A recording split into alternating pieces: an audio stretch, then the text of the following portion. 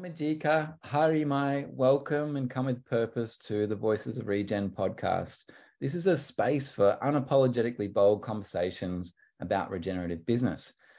My name is Matt Sykes, and along with Claire Wild, who unfortunately isn't joining us for this episode, we've been walking through this market conditions for impact or market conditions for regeneration series. And today we're diving into the depths or the labyrinth, really, of impact accounting and budgeting. We've got some amazing guest speakers from different parts of the world that will be contributing.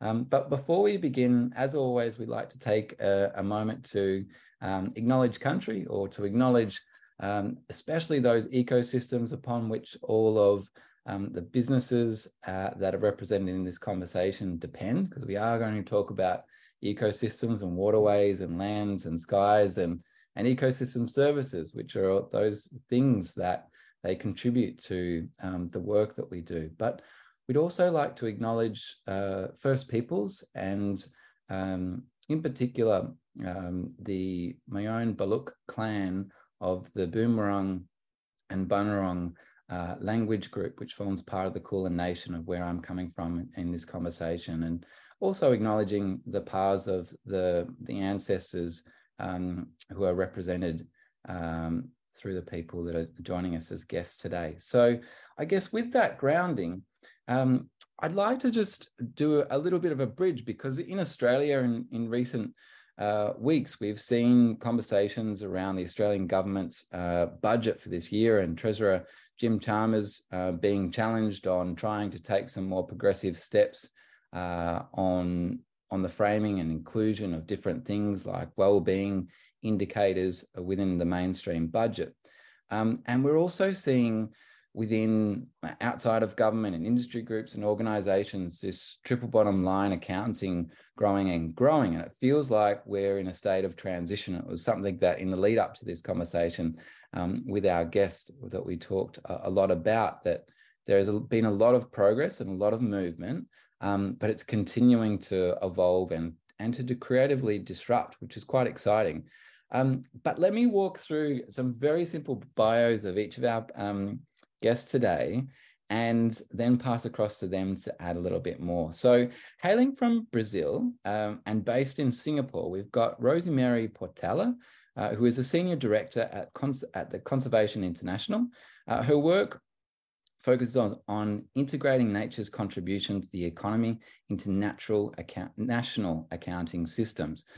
We also have, joining us from Bristol, FTech Director Ian Dickey, who has led development of over 60 natural capital accounts from farm to corporate and local government to national scale. So really breadth of experience you can see coming through in our speakers. And to complement this, on the north side of Nam Port Phillip Bay, not far from where I am, John leads ERM's natural capital work in Australia.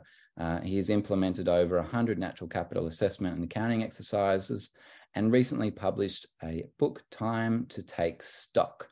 So welcome to you all. And Rosemary, I'm going to pass to you first.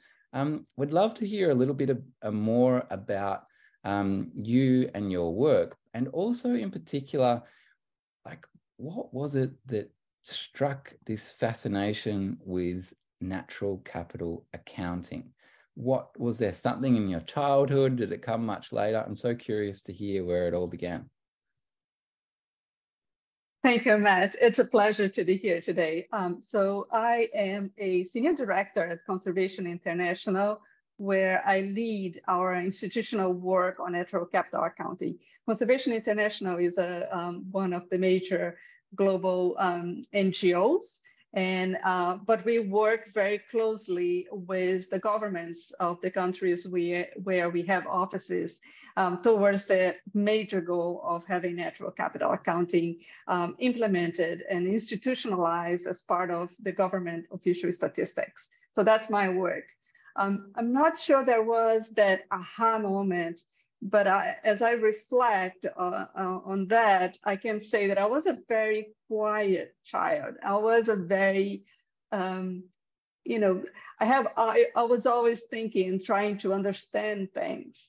That's something that I remember from the very early ages, and thinking that when I grow up, I want to understand things. I want to understand all of this, which seemed to me very complex issues that only grown-ups know about. And I think that sparked the curiosity and the fact that led me to become a scientist and a nature scientist, an environmental scientist. That thirst for understanding how things work, the connections between the natural world and the economy and societies at large. I think that's what drove me to eventually, become that researcher and look into this incredibly complex but beautiful connections between nature and societies. Beautiful. Thank you so much, Rosemary. I can just picture you as a young child pondering the wonders in even the way you talk now. I just feel like, yeah, there's that little seed that has kind of grown all of these years, but that inquisitive nature that's remained the same. Ian, I'm so curious also, sometimes it's not something that we're used to talking about in our professional context because we're used to getting asked technical questions, but we'd love to hear a little bit more about you and whether there was any moments or experiences during your childhood that you think have informed where you're at now. Yeah, thanks, Matt, and pleasure to be talking to you all. Yeah, you made me think about this question, actually. So I'm a bird watcher who did an economics degree, and I guess this is where you end up working. And I can remember as the youngest child when I was probably less than 10, starting to really be able to identify birds, and my family wouldn't believe me. And I'd say, look, Dad, there's 10 of them. And they'd like, no, you can't see things that far away. And that frustrated me. And and that pushed me on to be even keener to prove what I was seeing. And I kind of think, well, my job isn't that different now. 40 years later, I'm saying to people, look at the value there is in the natural environment, and they don't always believe you. And so I'm pushed further to produce better evidence to try and persuade them that it's there. So maybe my life hasn't really changed that much in the last 40 years. It's just the subject matter is, economic value of the environment instead of counting birds. Yeah, brilliant. And isn't it so relatable as well? Like kids are so switched on to reading and observing the environment, and sometimes our education systems can train that out of us, but it's beautiful to see when it does carry on. We often talk about ecological literacy in some of our episodes. Coming across to you, John, what was it for you that kind of struck that chord around the space that you're in now? Yeah, I guess it's hard to pinpoint one thing, but I do think back, there was a creek that my friends and I used to play at near my house. And we always used to be fascinated by these, freshwater crustaceans that we'd find under rocks. And it was always why we went down there. And after a while, I guess bit by bit, the quality of that stream, the water quality just deteriorated, and they weren't there anymore. And we ceased to play in that creek. And I guess this concept of the condition of the ecosystems that were around is kind of part of my work now. And I ended up, getting more of an economics and business degree, but I've come back to this. And I think it's interesting that Ian and Rosemary have all kind of bounced around between this idea in these different spaces of scientific measurement and economics and biology. And I forgot that creek was there until recently. I was just talking about it with one of my old friends. So. Yeah, it's amazing, those formative experiences. I've got a creek that I grew up near as well. It was called Brandy Creek, and it experienced, I guess you could say, a similar process of degeneration where there are willow trees that were fantastic to climb on as a kid, but ecologically they didn't provide the same value as some of the indigenous species. But in the years since, they've actually put some of those trees back and can see the habitat come to life again. So yeah, it's interesting, those cycles that we're grappling with. And I guess it is something that we're going to talk more about. I know that we needed to recognize some of the loss and the damage that's been done, because that's sometimes what happens when you start accounting for these things. But before we go there, we are going to go on a bit of a journey. So I want to give listeners a bit of a a heads up, I suppose. So we're going to move between the realms of changing, our mindsets in the way that we understand economic systems. We're going to talk about some of the systems that are in place or can be in place when we start looking at natural capital accounting, and then look at different exact actors and examples that are happening out there before kind of leading to what we always do, which is asking our guests to put forward, I guess, some really practical and tangible actions and things that, you can do in your own work. But let's just ground ourselves. We've got COP27 and COP15 in the air. And there's a lot of emphasis on the science and increasingly the economics. We're seeing shifting in accounting and budgeting systems. And as we've talked about, the natural capital and ecosystem services growing in our awareness. But we do need to lay some foundations here. So, John, I'm going to pass to you. Can you help or describe for us, what do we actually mean when we refer to natural capital? Natural capital can be understood, simply as nature, which is what it is at its core. But the more formal definition that's most often used is that natural capital represents the stocks of nature and the flows of nature into economy or into society. So it's those two parts, the stocks or the assets, and there we're talking about the actual physical ecosystem, which, a savanna, a forest, a coastal wetland, that's the stock that we're talking about. And we're also talking about the flows. A component of the environment can leave an ecosystem and enter the economy. So water can be extracted from a river, and that is a flow or an ecosystem service that basically leaves that ecosystem and enters the economy into a factory or into a municipal water system. Likewise, humans can enter a physical ecosystem and experience the recreational, spiritual, or intrinsic values associated with those spaces. And there are other kinds of flows where you have more of an intercept, it's often called. So trees or vegetation can actually clean air, and that's another ecosystem service that's provided. Or a coastal wetland can mitigate the impact of a storm on a coastal wetland. So it's important to talk about those two distinctions: the stocks and how big they are, what's the quality of them, and then secondly, what are we benefiting from that? Is it just these intrinsic values, or are there real things we're extracting that we're depending upon from those stocks? Yeah, I can already sense some of the people that are used to working with returns on investment starting to grapple with this. Ian, can you help us build upon this? How do you understand the definitions of natural capital? Well, John's quite right. Yeah, so it's sort of nature, but it's natural capital is a way of thinking about nature as a stock of assets, as John says. And if we start to frame it in that way, then you start to think about actually, assets are something we want to have. It's a positive concept. And so you start to look at the environment as something you want to keep in a good, healthy state. Not just so it can provide those flows of benefits that John was talking about now, but so it can keep providing them into the future. And that's really important. So you start to look at a natural capital asset as something you want to maintain for future generations to keep providing benefits. And, relating it back to COP at the moment, keep providing benefits of a healthy natural environment to live in and keep providing benefits to contribute to a stable climate. Yeah, thank you, Ian. And Rosemary, I'm sure you've got your own unique perspective on this. Is there anything that you'd like to add to help our listeners ground themselves before we set off on the journey? Yes, I think that's a good segue to say that natural capital represent one of those measures of assets that a country has and through which it can produce economic development and economic growth. The other ones that we talk about are human, which is basically the knowledge that people have, as well as produced capital, like infrastructure capital, the buildings and all of those.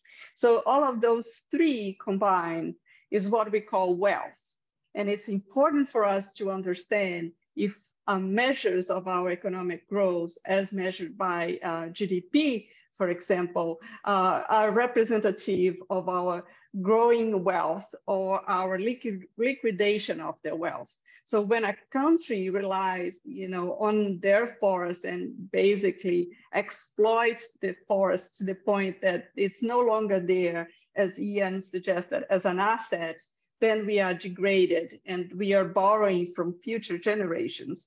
So in addition to looking into natural capital, we recognize that we need to look into this broad concept of wealth.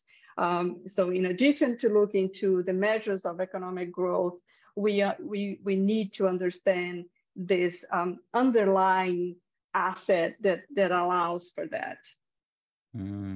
Yeah, it's interesting as you're speaking there. My mind goes towards countries that are incredibly rich in their natural capital, but then perhaps are in conflict with trying to find economic development pathways because, some of the ways to activate that wealth is through extractive means. And so you end up in this kind of catch where you've got this beauty. I was even speaking to a colleague in Brazil this week and talking about these beautiful, assets and things that they have in the forest and communities making these products and things. But unless there's a pathway for them to build upon that, then the alternative, it can be quite dark. And I do want us to go into some of that reality for a moment here and put forward this question. Well, what is the state of the Earth's natural capital? Like, what is our baseline for planetary health? And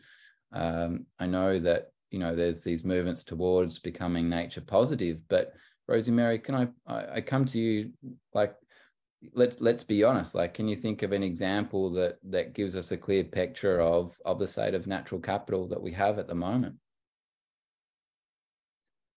I think it's quite troubling, but there's hope. There's always hope, I think, with that's true for climate, that's true for the Convention for Biological Diversity that is coming in a few weeks.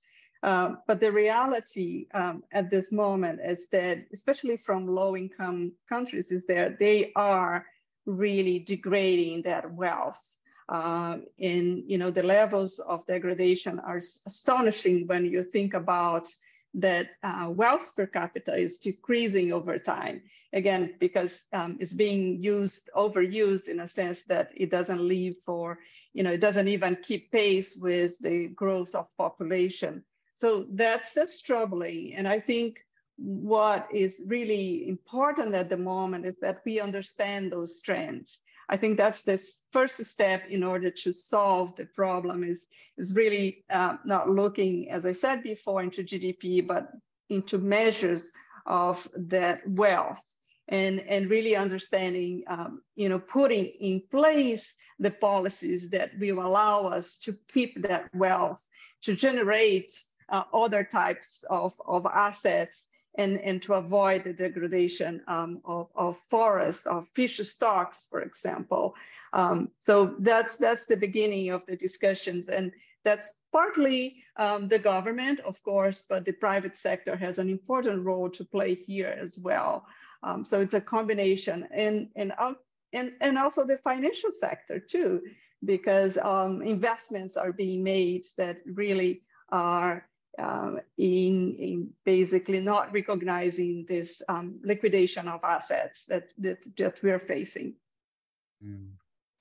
John, can I pass to you for another perspective on this? And is there an example that comes to mind that perhaps gives us a direction of an area that is really doing it tough in this area, or an area that maybe is showing what's possible when we do start to value and make I guess more aligned investments? Yeah, it's really difficult, I think, to get your head around what these numbers mean. I mean, I read recent studies that 2/3 of species have dropped around the world, basically lost 2/3 of our species abundance. Something like 2/3 of the world's population experiences some sort of water stress once a month. The one number that hit me, less of a number, more of a concept, but we've actually changed water flows so much on planet Earth. We've changed time itself.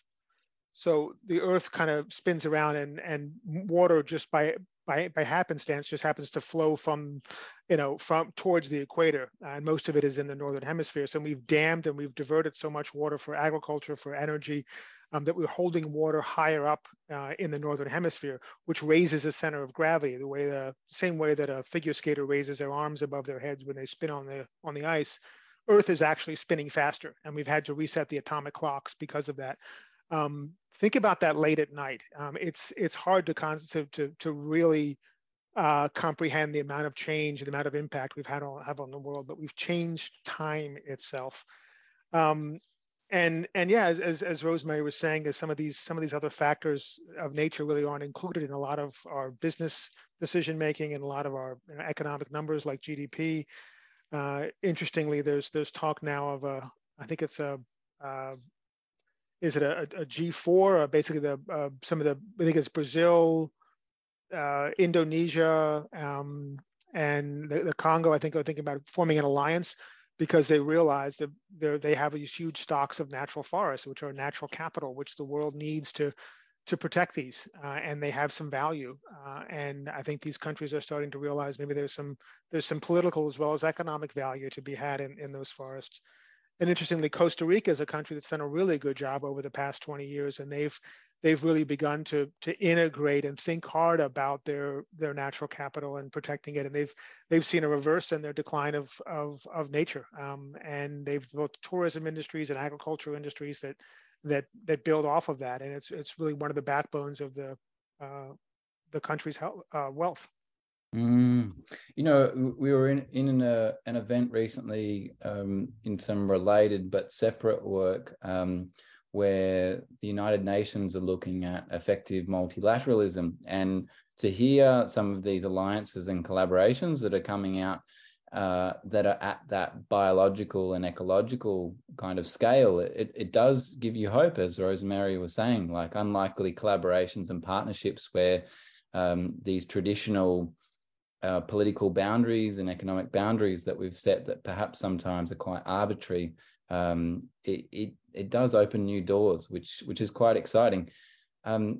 Ian, you can probably hear me thinking here from, if I put on the devil's advocate hat, someone might say, well, okay, this is great, but what are your systems here? Like, can you just start putting numbers to things, and how do you actually start to have some definitions around the accounting methods and these different vehicles? Because having everyone start to do this is one thing, but having some agreed systems is another. So can you help guide us through some of those existing standards that are being used? Sure. So once you started thinking about natural capital as an asset, then yeah, you run into lots of management problems. But the good news is that we've actually faced those problems in other contexts before as humanity, and we've actually got the tools already to solve them. You just have to transfer those tools into the natural environment. So as we were describing, there's a problem that if you have your natural capital assets off a balance sheet, either as a company or as a country, and then you find a way of basically liquidizing them, destroying them, that gets recorded in the measured economy, you think you're getting richer, but you're not. You're just destroying your assets. You're consuming the family silver, as we'd say in the UK. But that's actually the reason that financial accounting was first invented, was people wanted to distinguish between their flows of income and their underlying wealth, the wealth that Rosemary was talking about. So actually, we've got these accounting approaches that already do that. You just have to broaden their scope a bit and apply them to the natural environment. And some accountants, financial accountants, take this on board and think it's a good concept. Others are more reluctant.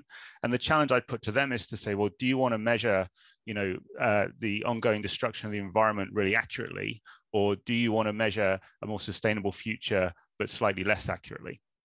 And we've got to have a bit of a broader mindset about that. There's different ways to measure and value the environment, but what I'd say at the core of it is linking together the data. So you start with good spatial and condition data about the state of the environment. In a sort of accounting terminology, I call that an asset register. But once you start to have that as a basis for measurement, then you can build up accounts in different levels of detail, different spatial scales, and combining, as I said, data from different disciplines to give you an insight into the value of the environment. And as economists in FTech, we would put monetary values on how those changes in the environment affect people. But we also leave the door open to respect that there's other views of valuation and that can be complementary. And there's never one monetary value answer to an environmental challenge. It's usually more complicated than that. And that's the same with other complicated challenges in business. You know, they very rarely make a decision based on just one number. Thank you, Ian. John, to give this some context, is the well-being economy is something that has come up in our podcast before. I'm curious to know, like, how does natural capital complement or differ from some of these alternative GDP measures, such as what Aotearoa New Zealand has been able to do with their well-being budget, and other places like Scotland and the Nordics have been quite active in as well? I must profess I'm not an expert at some of those systems, but know a little bit about them. And what they're trying to do is really measure on a regular basis, not just economic growth or GDP, but also look at the health of society, look at the state of the environment with some measures, maybe measure other social welfare or diversity issues, violence, and we put those together to give a much more complex view of what's going on, because you want those things all to move together, obviously. So I think the natural capital accounting and what Ian described there is really been codified in a couple of acronyms I'll throw out at you. I mean, there's something the United Nations developed something called the System of Environmental Economic Accounting, or SEEA. There's another publication out called the Biological Diversity Protocol, and in the UK, Ian helped develop something called the BIS standard for measuring natural capital for organizations. So and they're all have the same concepts. And by using some of those more rigorous techniques, what you can do is build up a base of data about the state of the natural environment that really improves your ability to really measure the contribution of nature to health, to the economy, to social welfare, and a number of other things, and allows you to do much more accurate analysis. So over time, I think those. My sense is that we'll see more of these well-being figures kind of be complemented and improved with some of the natural capital work. But I think Rosie Mary's closer to that than I am. Yeah, well, let's start to go deeper into some of this government implementation and perhaps we can say innovation as well. And Rosemary, which governments are implementing the SEEA standard of natural capital accounting, and is there an example for the kind of impacts it's having on decision making? Yes, over 100 governments are implementing some sort of environmental economic accounting. Some are, doing their initial steps, and some are doing much more advanced work. So what is important about the system of environmental economic accounting is that it is a global statistical standard for doing that. So basically this is aligned with the system of national accounts and follows the same classifications, terminology, and accounting rules, so that we can generate measures that are robust and are comparable amongst different countries, much like we do with GDP. So, depending on where you are, you can already see some of the results of the accounts, the use of different accounts. And I think Ian explained that before, that we start by looking to the forest, the different types of ecosystems as the assets, their condition, and their provision of benefits, both on a biophysical and monetary terms. Having that kind of information has so many different uses that we are only starting to see, only scratching the surface. They can be used as major indicators to keep track, for example, on change in forest cover over time, which as the wealth we were talking about, the stocks, of different ecosystems that can be used to identify important nature-based solutions. John spoke before about the role of ecosystems in coastal areas to prevent against storm surge. So we can use that to identify opportunities for adaptation. And very importantly, we can use some of those indicators also to keep track of some of our international commitments, whether they are within the scope of the climate with UNFCCC, or the SDGs, the Sustainable Development Goals, or even the Convention for Biological Diversity, which is meeting in a few weeks in Montreal. The hope is that with that systematic approach, we can measure changes in ecosystems, changes in the benefits, and then ultimately inform a better, more sustainable development path. And whether it's infrastructure in Africa, or whether it is measures to adapt and buffer against climate change, the sky is the limit when it comes to the use of the accounting-derived data. Thank you. Thank you, Rosemary.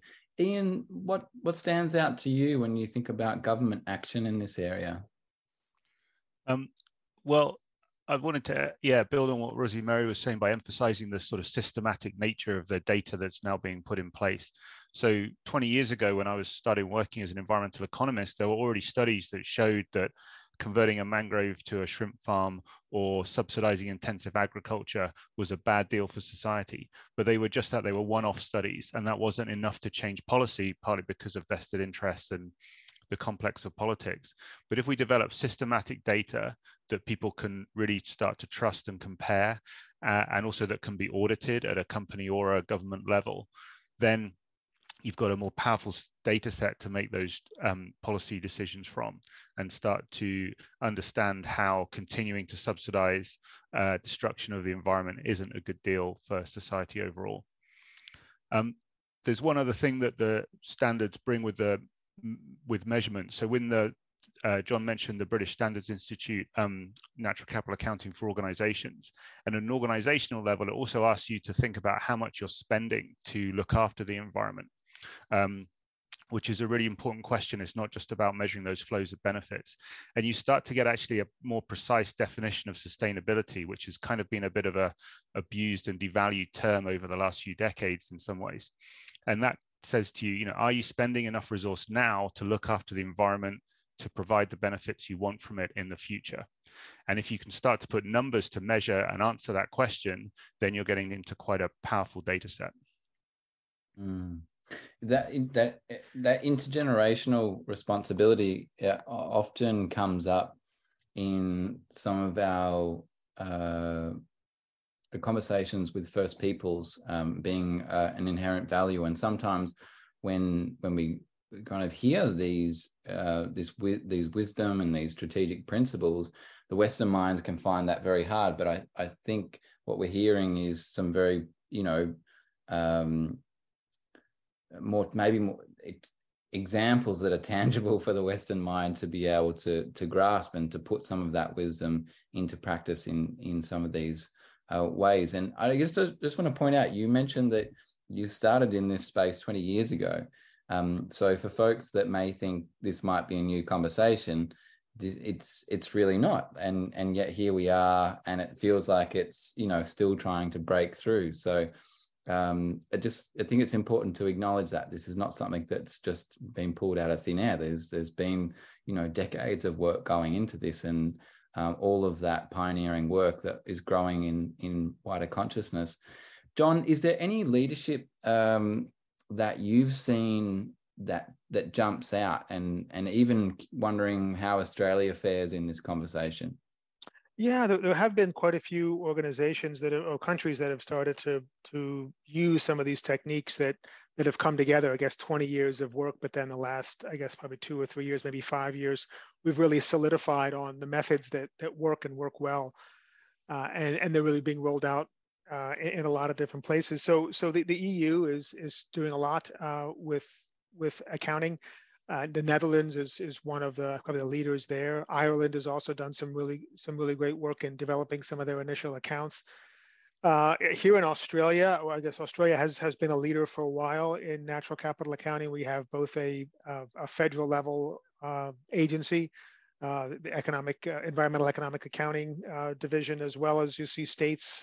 New South Wales, for example, has a number of programs looking just at natural capital accounting and trying to use some of these measures much more systematically. And one of the initiatives that has been launched on a national scale, I guess we have a lot of work in ocean accounting. So there's been some good work done to develop initial accounts, pilot accounts for Geograph Bay in Western Australia.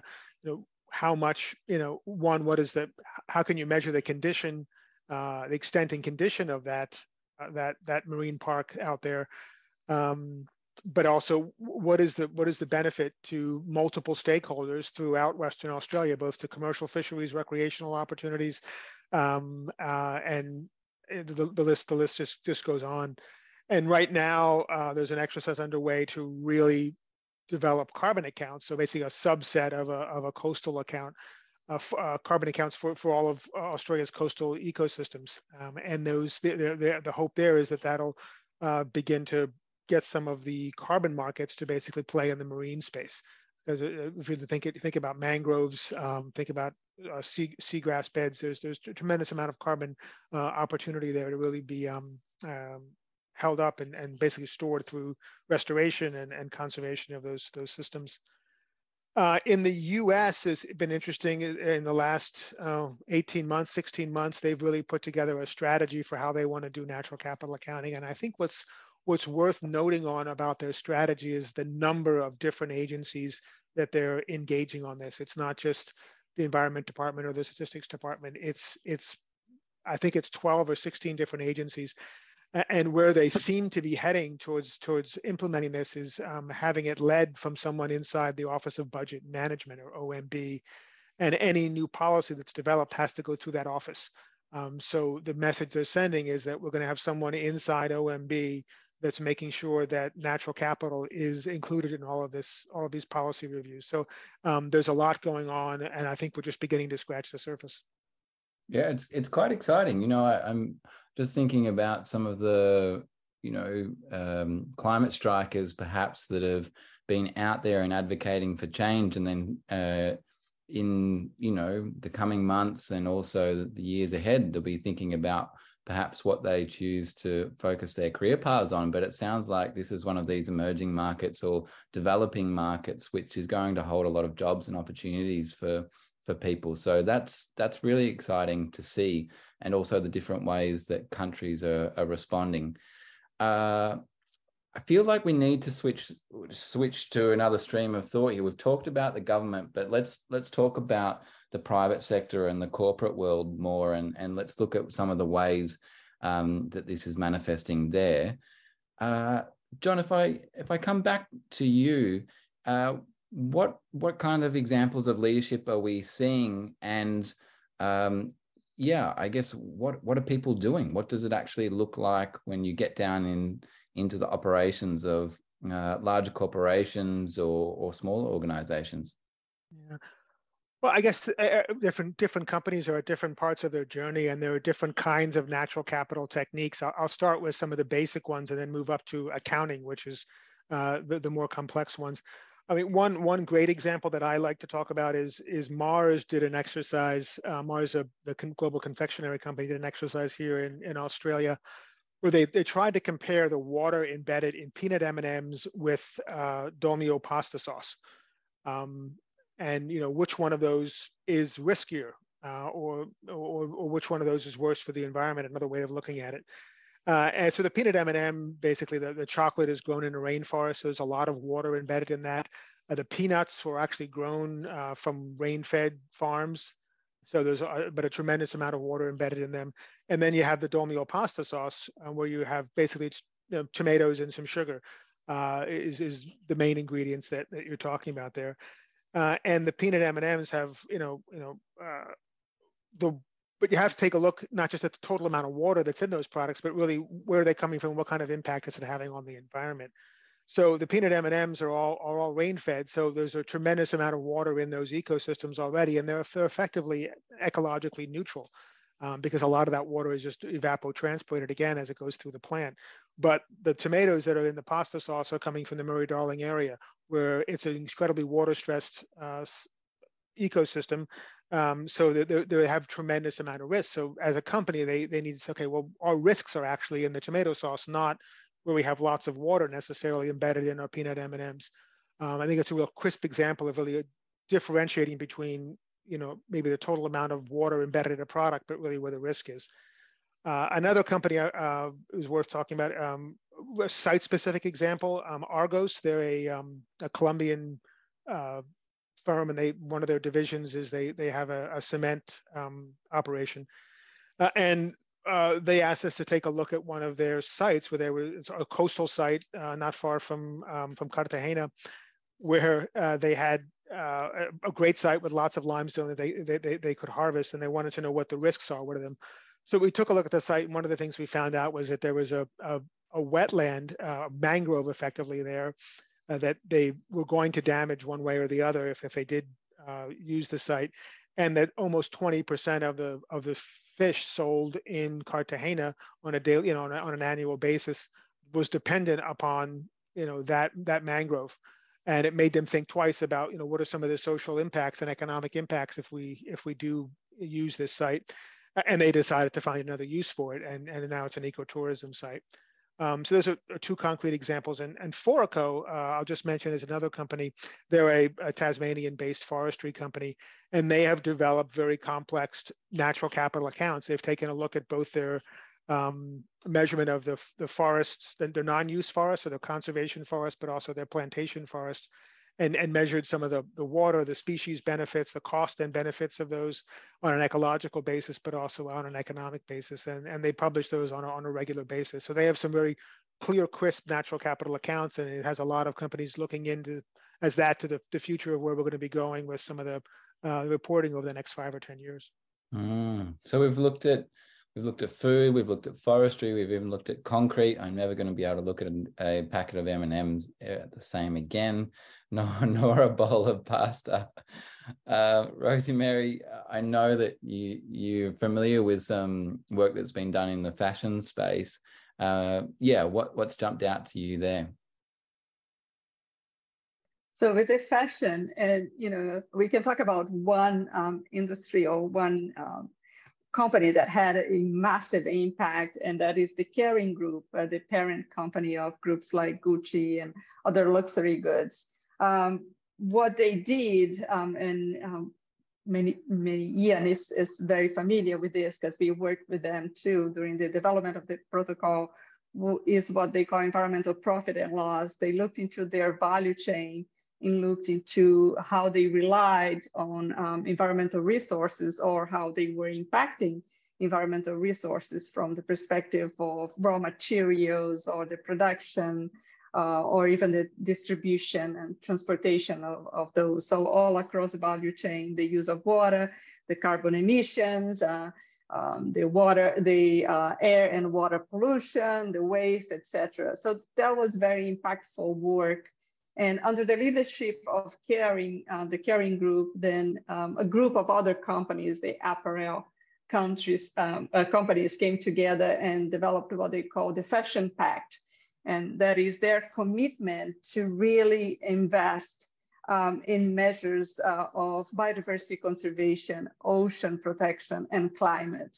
So there's, they sign up for that, and my understanding is that there's about 100 companies that have signed for the Fashion Pact, and we are working with some of those.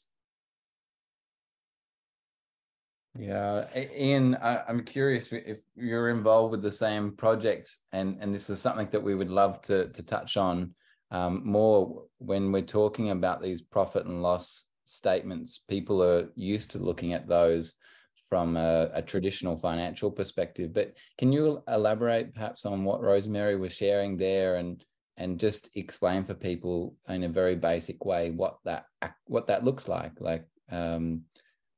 What's a beginner's 101 to profit and loss for natural capital accounting?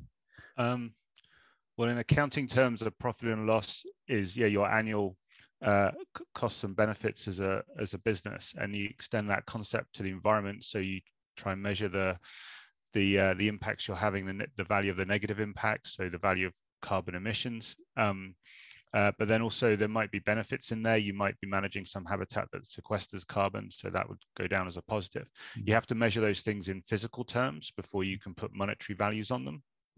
So you start to require a kind of combination of skills, and it gets a business thinking in a different way about how it interacts with the environment, and starts to identify various dependencies. And like John was talking about, like where in your supply chain are the risks, not just the volume. So if you looked at the value of that water in the M&M's tomato example, you'd see very high value for the water in where the tomatoes are sourced, a more water stressed area.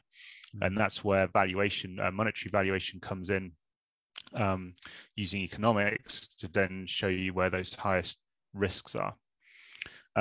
It's a really interesting process for businesses to go through. So like we were talking about with countries needing to not just have it in their environment department, but also their statistics department and their economic ministries, the same kind of mix of skills is needed within a business. So not just the CSR environment managers who understand where the biggest risks might be, but the finance team who understand how to organize data systematically year on year, do the accounting approach. And if you can combine those skills, and often with some engineers or some people who are managing land on the ground, maybe have the spatial data, then you get more interesting data sets that really allow you to understand your annual impacts and dependencies on the environment, and then also link those back to assets. So as well as a profit and loss, you start to get the idea of an environmental balance sheet.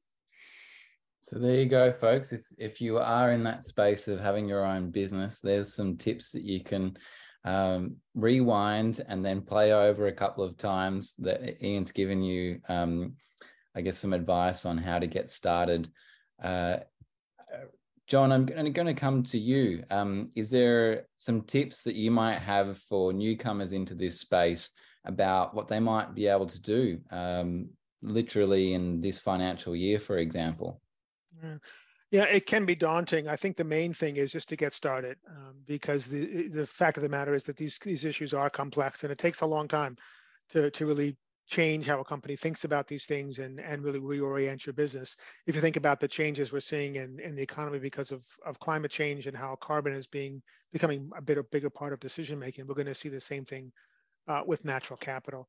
So I would just say start with looking at, where does your business intersect with nature? Where are you having impacts? Where are you depending on the environment? And then, where are some of the risks and opportunities? And there are a lot of good, pretty easy to use off-the-shelf documents like the Natural Capital Protocol, and coming now something called the Task Force on Nature-Related Financial Disclosures. So those two documents kind of go hand in hand. But really is a good place to start with that. What are my impacts? What are my dependencies? Thank you, John. And Rosemary, we started off in our introductions before the recording and just highlighting that really you are like a family in this group, because you've had time to work together before. Are there any words of wisdom that you'd like to share to that broader family of change makers out there, particularly those younger generations coming through? Yes, there's tremendous excitement in this field. So for those of you who are considering your career path, please bear in mind how passionate people in this field is. So we often hear about people disillusioned with some of their professional career. I would say I can guarantee you amongst my colleagues here, there is tremendous excitement and hope. And it's a field where you're constantly learning, and you're checking your assumptions, and you're checking your prejudices or your thoughts that might evolve with time. So what I would say, if this is something that you feel like could be a career path for you, I can only encourage you to do so, because it's incredibly fulfilling to have that kind of mission driven as a career as well. So those are my 2 cents. Yeah, brilliant. Thank you so much, Rosemary. I can see the gentleman here nodding as you say that. So I guess has been a journey in the way that we set off, and I to be honest, in myself, am absorbing and processing all that you said, because this does feel like a labyrinth and a world unto its own. But there's a couple of things that are really simple that jump out, and that is, Rosemary, when you said that there are over 100 countries that are already using the UN system of environmental economic accounting, it really put it into the picture of, okay, we're not beginning here. Like, as you know, Ian said, being involved in the space for 20 years and perhaps yourself longer, and maybe similar for you, John. But this is something that has got substantial momentum. And when we do look ahead to COP15, the Biodiversity Convention, which I'm really looking forward to attending and to being part of,